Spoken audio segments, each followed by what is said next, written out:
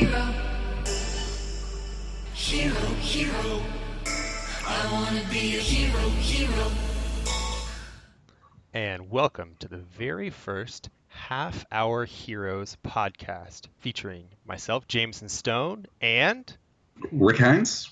So very happy to be here with you, having our very first podcast featuring video games, storytelling, and books. I thought it was storytelling, gaming, and books. What is I this thought video it was books, gaming, and storytelling. Wait, what's going on here, Rick? What we have is a fun 30-minute podcast where we're going to talk to you guys and talk with each other about 10 minutes of storytelling, video gaming, or books, or in any cut-up order that is, so that we touch base on everything that can happen in those topics, and we're going to try to do all kinds of various things. So why don't we actually get to know who we are first? Jamison, who the hell are you?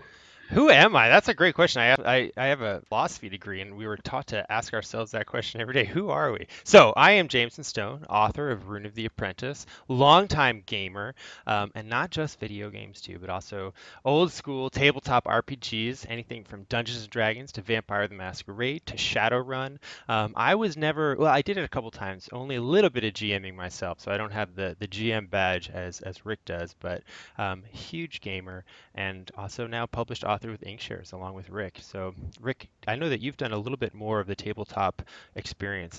So take it away, my friend. Yeah, so I'm Rick, also known as Cranky Bolt on any social media platform that's out there, mostly because of my love of being a cranky bolt when it comes to storytelling and a giant steam golem. I've been storytelling for probably about 20 years now. I started off with Wraith the Oblivion, actually, and Innomine, and then moved on to other games like Dungeons & Dragons, White Wolf, ran massive live-action games, Eclipse Phase, played in the heyday of the 90s when it was trench coats and katanas. Oh, my God, dude, the trench... So how many trench coats do you have? I had at least two. I have six. Six now? Okay. Wow, that's pretty good. I have 6 trench coats, and every one of them is custom made. I have like a demon coat. I have like a leather coat filled with all this, gears and wires on it, all kinds of stuff. But like Jamison, I'm a published author with Inkshares, and I also, when it comes to gaming, I am very monogamous with my games. I like to say that I'm a huge video gamer, but the truth is I've really only played League of Legends for probably the past few years. You've been playing Overwatch though, dude. You right? Yeah, I dabble, right? But I've found that I have Deus Ex sitting on my PlayStation right now, and all I want to do is take time off work to play Deus Ex. Yeah. I purposefully didn't get it for just that reason, because I knew that I'd want to play it. Because as I told you before we started going to New York Comic Con, I knew that if I started Deus Ex before New York Comic Con, I wouldn't get any work done. So I feel you, man. It's hard. And we'll get to Deus Ex in the video game section. Okay, so, right on. In the storytelling section, what we're going to do is we're going to talk about ways to enhance your storytelling, how to GM, how to get players invested, do's and don'ts, mistakes, and we're going to talk about cool things and little mini adventures you can do with various game systems like mix matches. How to enhance horror is one that I'd probably like to do in the next month or two. And Rick, so for people, you do LARPing as well too. So it's not just pen and paper tabletop. You do live action. So just to make that clarification for our listeners. Yeah, I'll play the rock paper scissors or the card system, or even the people that walk around, whether it be Legend of the Five Rings to vampires to werewolves or changelings, or even boffer LARPs or apocalyptic LARPs like Dystopia Rising. So we'll tell you, hey, here's cool things you can do. And actually, for our first episode, I have a great one for what not to do. One of the live action games I attended to this past weekend was a Vampire the Masquerade game, and they wanted to host a salon. And when you are playing these games, it's real good to have your players be invested to create all kinds of plot line and sub content in a live action game. What they decided to do was host an event called the Player Haters Ball, where everybody was supposed to dress up like the people from the Dave Chappelle skit and be sort of like pimps, and go into this gathering at a friend's house that they had decorated up to the nines, and the players would just insult each other for like 2 or 3 nights. Whoever had the best insult sort of got the status in the salon. Don't do this in Yeah, I your was gonna game. say I don't think If I'd sign up for that. That doesn't sound if fun to me. if you're a live action storyteller or you have a bunch of players that think it would be cool to sit around and have a bunch of live action players sit around and try to be witty enough to come up with fun and engaging insults, don't. All that happens is that it evolves down into the worst types. People get frustrated. Nobody showed up to the event. In a game that normally draws 75 players, only 10 people showed up. And they're By probably every some of the rudest 10 too. I mean, they're like yeah, the uh, roasters, you know, like out of every metric of live action success, this event was a total failure. So we're going to tell you the good stories, and we're going to tell you some of my live action horror stories that I've run to. Now, Jamison, you've had some time out there playing live action. I know that you've always wanted to do it at some point. What do you have? I mean, you mentioned Shadowrun. I really enjoy Shadowrun. For that Shadowrun we did mostly just tabletop. I don't can you do LARPing Shadowrun? I guess you could LARP anything, but we did a lot of Vampire the Masquerade and then Mage the Ascension live action. We would don our trench coats and we would go out in the park late at night in high school and college and just run around like crazy people pretending to suck each other's blood or light each other on fire with fireballs and stuff. It was a lot Now, of fun. Mage the live action, one of the most controversial White Wolf live action games that ever came out. For the idea that you have this game system where you're supposed to be able to bend reality to your Yep, will, and yep, then yep. somehow have this be an actual game that players could do without it turning into I have a force field, I have a laser beam, cops and robbers. They tried to make a game system for it. It really, for us, it just Stories. turned into like basically us. What we would normally be doing is just like sitting in our dorm rooms. I went to boarding school, like doing Mage. We just did it then outside, basically, like Okay.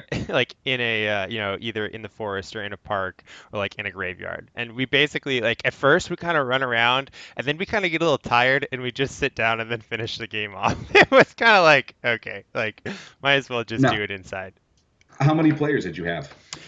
We would nothing super large. I think you run some pretty large games. Again, it was in boarding school, so we would have like maximum probably like 12 or 13, but usually like a Okay. dedicated like 5 or 6 people, and we would just run games, and then we like 5 or 6 players with a GM, so like seven. No, don't get me wrong. Those smaller 5 to 6 games, 5 to 6 players for a game, or even 10 to 12 in that parlor LARP style, you can get really creative as a GM when you have a Yeah, small amount of dedicated you can really players. invest. You can invest in those storylines and those character Yes, developments, and yeah, the larger the game goes, the more you can do with sort of renting out locations or right. perhaps having a bigger theatrical performance, but the less you can actually do for player investment, because when you have 100 players, if you don't manage your time as a storyteller, your phone will be off the hook every single night of the week, and you'll be doing backgrounds and character sheets and updates, and you have no life. Your life Right. is that game, which is an interesting balance to strike.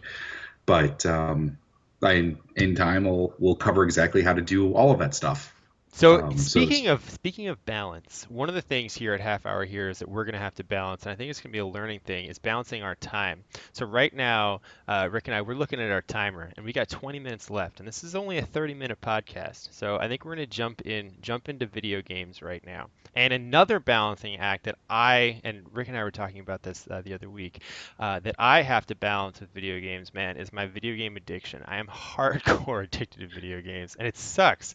It's like really horrible. So I don't know. We could do an entire podcast just just dedicated to that one thing. But I'll jump into some of my the things that I love about gaming. But Rick, what? So you said that you've been playing a lot of League. I know that you've been playing some Overwatch, Deus Ex. What other stuff, even classic, like back in the day games, did you enjoy?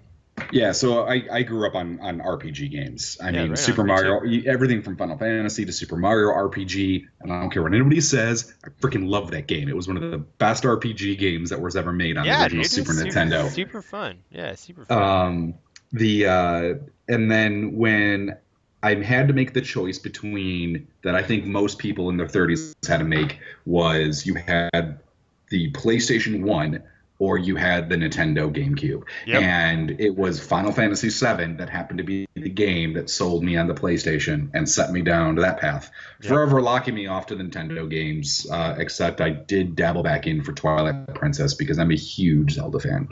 Yeah, I feel bad. I was the exact same way. I was a diehard PlayStation fan, and I did not have the GameCube, and I lost out on a lot of cool games, particularly a lot of the later Zelda games. I had the original NES, and so we had Zelda like everyone else, like the Golden Zelda, back on the Famicom or the NES. But I missed out on a lot of really cool RPGs, which is really a shame.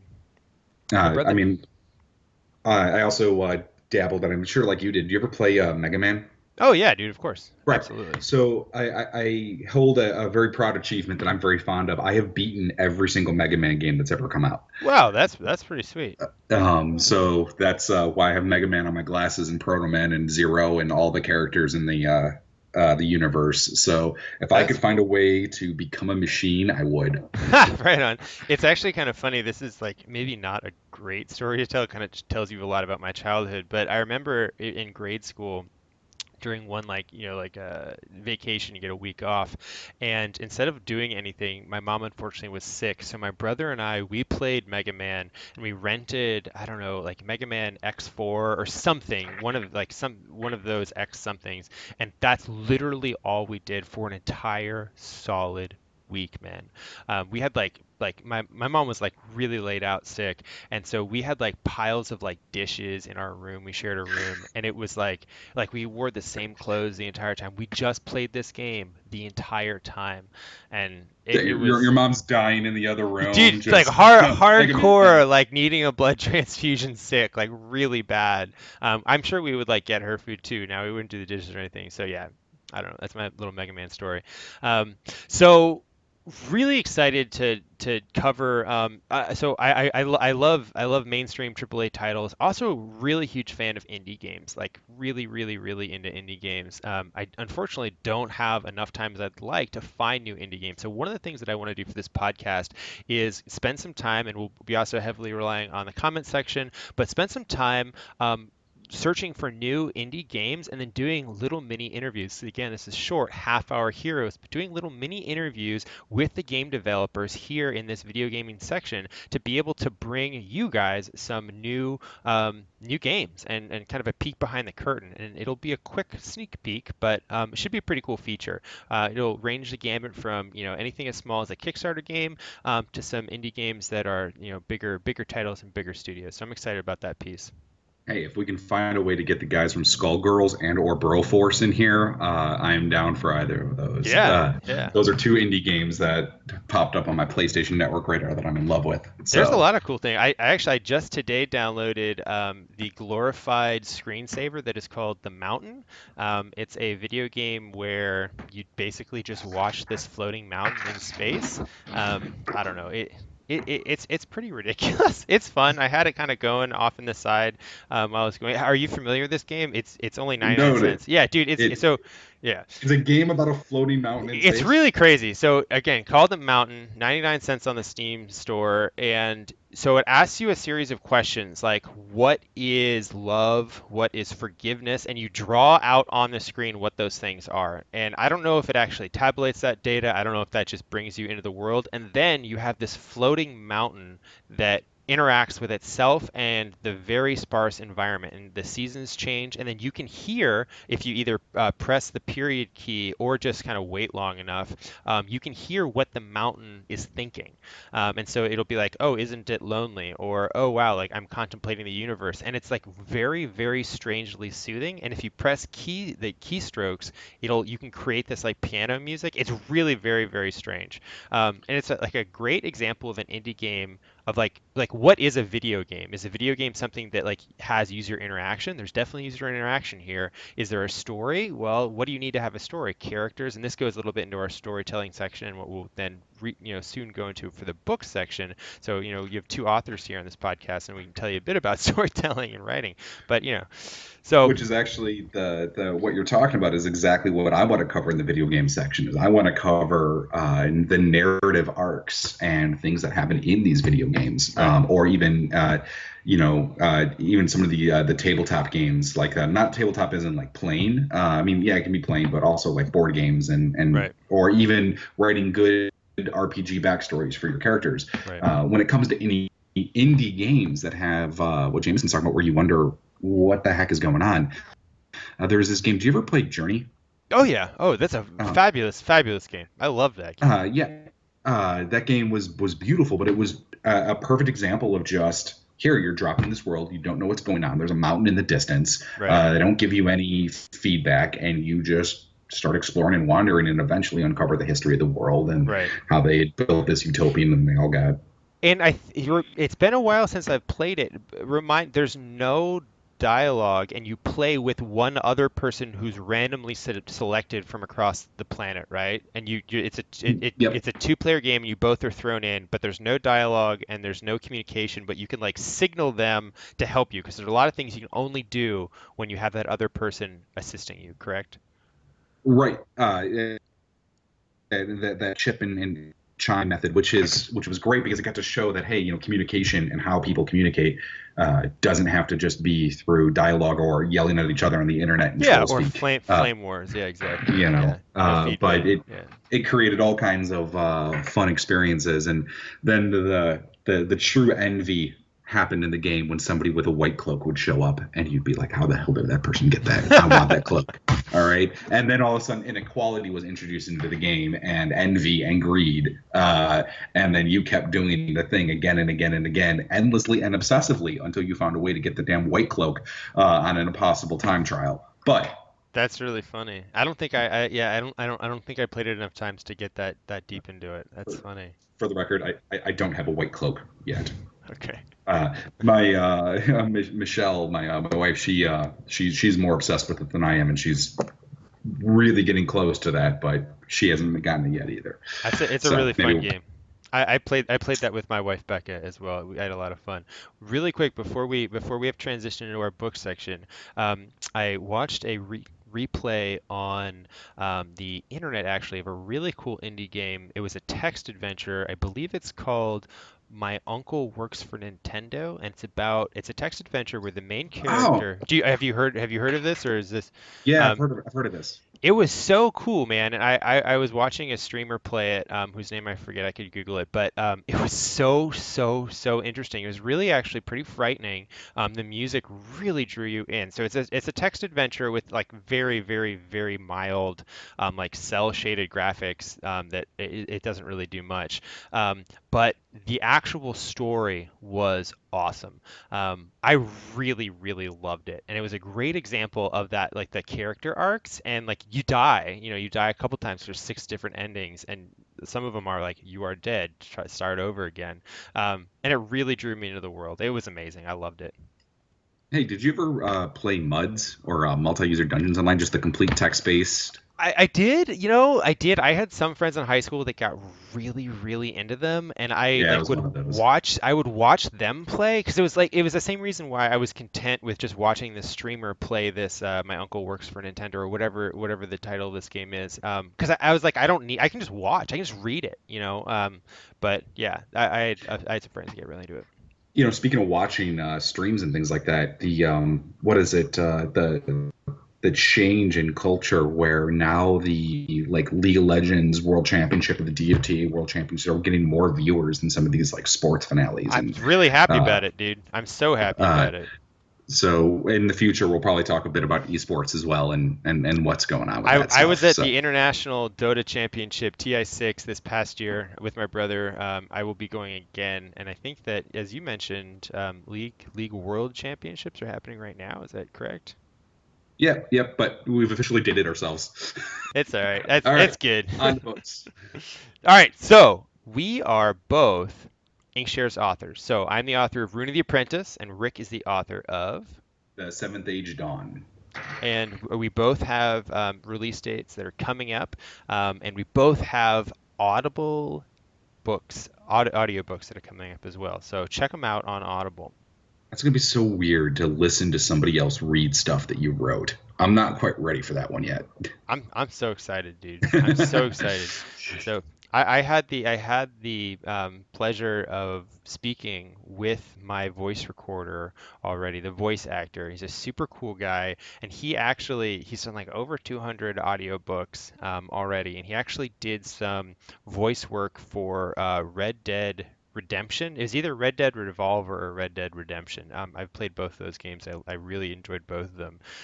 But yeah, he's a really good choice. I look forward to hearing who they select for Seventh Age. It'll be pretty cool. Yeah, maybe when I get to hear the guy who's gonna verbalize my words, it's crazy to me. It's crazy to me the amount of dedication it takes to actually do an audio recording. So, in this book section, Jamison and I are going to talk. We're going to talk about books that are coming out. We're going to review some books or talk about things that we had noticed or spot on, and we're going to discuss them and go back and forth. Both of us are fantasy authors, actually, but we're in different categories. I'm in urban fantasy, very much, the city wandering around in modern day and incorporating elements of wonder. And Jamison falls more just straight up into that epic fantasy genre of the completely fantasy tales with the long epic journeys that span volumes of books. And so we both have a very different insight on what the fantasy genre brings people these days. But we also still like science fiction, and I mean, I'm a huge fan of sci-fi. The only thing that I know that I usually don't like to read myself is literary fiction. But Jameson, do you? There's some really good literary fiction that I enjoy. I don't know, man. Honestly, though, when I sit down, it's really either fantasy or science fiction, unless it's for work. But yeah, that's just me, though. I mean, I can give you an engineering textbook that explains all of the details of, hospital emergency power systems. I mean, Yeah. it's a fun read, but I was just at the Library of Congress, their book fair, so it happens in Washington every year, and they didn't have any science fiction and fantasy and nothing geared towards really any millennial readers, and it was really depressing for me. So, yeah. one thing to consider is that, the number 6 best-selling book of 2016 is an adult coloring book. Now, not to knock on adult coloring books, but when we think about publishing industries and terms and things like that are out there, what counts as success for different genres of fiction and what's really out there is very different, and something we can explore and talk about as we have future episodes. But when they say bestsellers of books or the ones that take up the charts, a lot of them are like Sudoku books or coloring books or cookbooks. Genre fiction, what can be considered a success is, 2,000 copies or something. We can talk about that stuff too. But the one thing that we are going to do for certain is, and Jamison can really showcase a lot of this, is the hero's journey and how that ties back into gaming and storytelling as well, which we cover in our first 10 minutes. Absolutely. So it's really interesting. The hero's journey, Joseph Campbell said that we as storytellers we're telling the same story many different ways, and this is the story of the hero or the heroine. And he created this entire circle of how that story unfolds, and that it'll unfold, although in a infinite amount of ways, it'll be hitting very similar kind of waypoints along that path. And so one of the things that I really like to look for is how can we, as storytellers, tell that story in a new way that unlocks new understandings of our own lives. Because, right, we tell stories whether it's escapism, whether it's inspiration, either way, hopefully it makes our normal lives better in some way. It's not just pure escapism, although when I was in high school, I was doing a lot of that. But I like to look at it now as how can I inspire myself now through story, through science fiction, fantasy, video games, whatever it is. So when I re-enter my normal life, I do so with added vigor, inspiration, so forth and so on. I think that the hero's journey, that's what our modern day hero's journey is, at least in my mind. Jamison, you have a far more optimistic outlook on it. I just want to look at the hero's journey and how it relates to Final Fantasy VII. You know, we can do that. We can do that. I wonder if actually someone has like really broken it down. That would be cool. That'd be a good YouTube video. Actually, that'd be pretty sweet. We could do that here too. Joseph Campbell's really awesome. So I have a psych degree. That's what I studied, and then I applied it in writing, which is a funny thing. But when you look at Joseph Campbell's understanding of the hero's journey and then how he used Jungian archetypes, Carl Jung, it's really amazing, man. And as storytellers, I think that we unconsciously tap into those archetypes as we're telling our stories, and that's why they're universally, accepted tales and universally inspiring to people. Now, I like to do it with a veneer of like fireballs, and I think that sword fighting, and you do little vampires and stuff like that. Right. Well, one of the steps is you have to have supernatural assistance, right, in order for the journey to begin this journey, right? True. So whether it be the Jedi, power, or whether it be a kid in Big Hero 6 that has a brother who teaches him like cool nanoscience. At some point in any of the hero's journey, there's a power that breaks the laws of the current reality, that are introduced. Yep. So, but that being said, and while we go over that stuff, it is about books. So, Jamison, what are you reading right now? What am I reading right now? Honestly, I'm not reading anything. I'm finishing up a project that I was working on beforehand, and then getting ready for my book launch in November. So I'm not reading anything. Gosh, what a sad state. I did play the Mountain, so I was playing an indie video game. What about you? Do you have a better answer than me?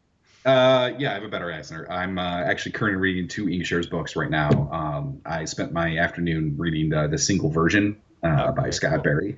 It's like this post-apoc or this roach punk. Like how there's cyberpunk. I just got my copy in the mail, and there's a big old roach right on the cover. Yeah, so I just started that, and I'm about halfway through Brian Guthrie's Rise book. Cool. So I'll have more on that stuff as I finish it.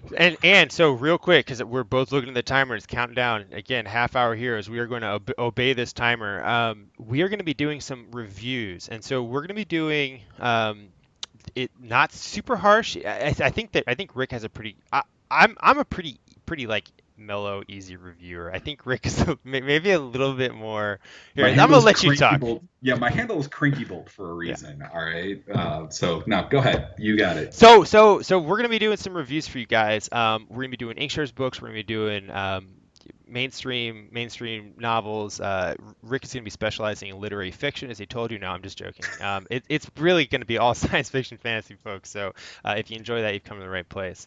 Yeah, man. So I think this is it. We got a really, really, really cool schedule planned out for you guys. We're going to have a bunch of interesting interviews, sneak peeks into some video games, and we're really excited to bring you Half-Hour Heroes. And one last thing that we can end on is, because you have books and we have music and we have geek culture, that goes with music too.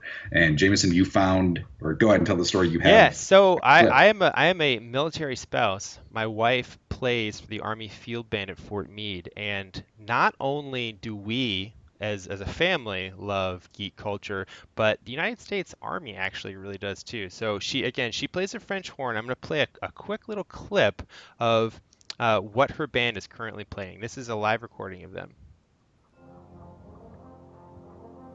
So do you already know what it is?